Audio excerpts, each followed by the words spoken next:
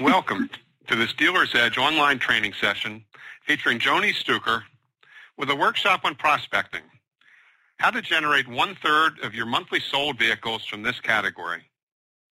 Joni Stuker is the founder and president of Owner Connect, a team of trainers that advises car dealers and other industries on ways to improve customer communication, especially in the area of handling incoming and outbound calls.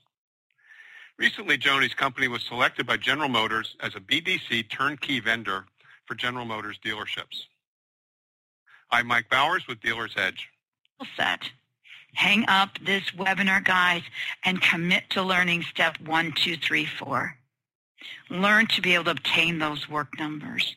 Be comfortable with incidental contact. All right? I am always here for you to help. I take text all the time. And again, we're happy to get this skill set out. So before we wrap, what are questions or concerns on how to get started? Okay. Thank you, Joni. We did have a comment from the audience. Jeff said he prefers when he calls a customer or prospect, instead of saying, did I catch you at a bad time, he likes to say, is this a good time to talk? He feels more positive when he says that, and it's in his experience has been a more effective. Do you know what's really funny? I mean, I got to tell you, because I hear that a lot through the years. You're going to get more people to say it's not a bad time than it's a good time. So statistically speaking, if you're looking for more people to give you the light to enter into a conversation, in other words, if I said, hey, Bob, did I catch you at a good time? More people are going to say, no, it's not a good time. I haven't a long time. But if you go the other way and say, hey, did I catch you at a bad time? More people, it's not a bad time. So it's really been predicated upon of entering into a conversation. Okay. Next question on orphan customers. Where's the best place to find the orphan customers? Like a list the contact information in the dealership. Okay, so you have to look at your CRM, because sometimes what happens in a store is that the minute a salesperson leaves, they take that immediate customer base and then they sprinkle it back out to everybody else, and a lot of times to people that will never make any phone calls either, even though they're employed.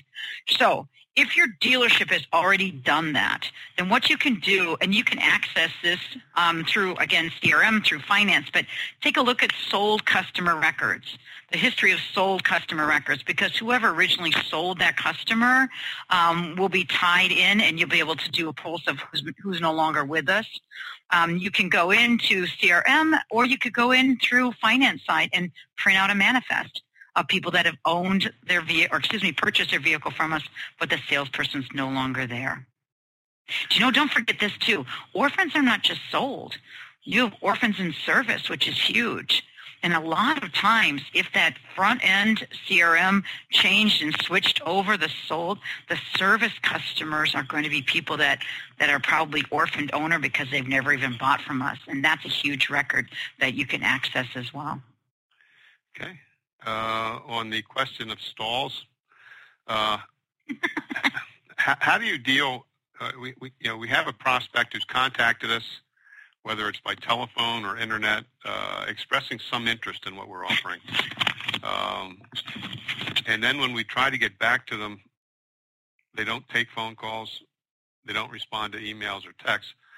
Is there a way to get around that, or do we just we just get the message that they've lost interest or they're not ready to do anything yet? Is there a way to get past that resistance? Okay, very good. Well, I mean, at the end of the day, there's nothing really magical, but let's at least take some of the things we can do.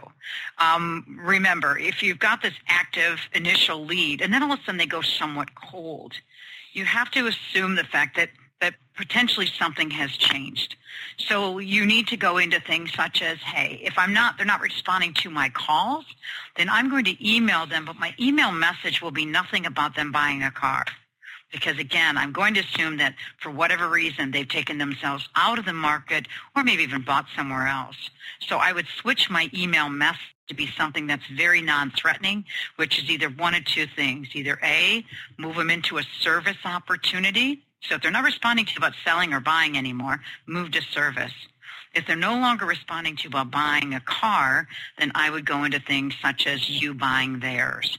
It's huge. It takes all the pressure off of that. So again, remember, you indicated you wanted to buy something. Now for some reason you've put it on the back burner. I'm going to guess that something in that household changed, or again, I need to take a non-threatening approach to service. All right. That looks like the end of our questions for today, so that brings us to the end of the program. I'd like to remind everybody that Joni did offer to provide a referral form that she uses. Joni, what's the best way for people to get in touch with you and ask for that form? I would always text me. I think it's the best thing in our busy world. So my cell phone, I don't know if it's on here, area code 847-612-2128. Guys, in life, never lose your sense of humor and don't lose your self-respect. Okay, thank you. Thanks. Thank you. And again, we'll be signing off now, and our next workshop will be June 2nd, when Rob Campbell will give us some ideas on for sales service advisors and how they can make more effective presentations on the service drive.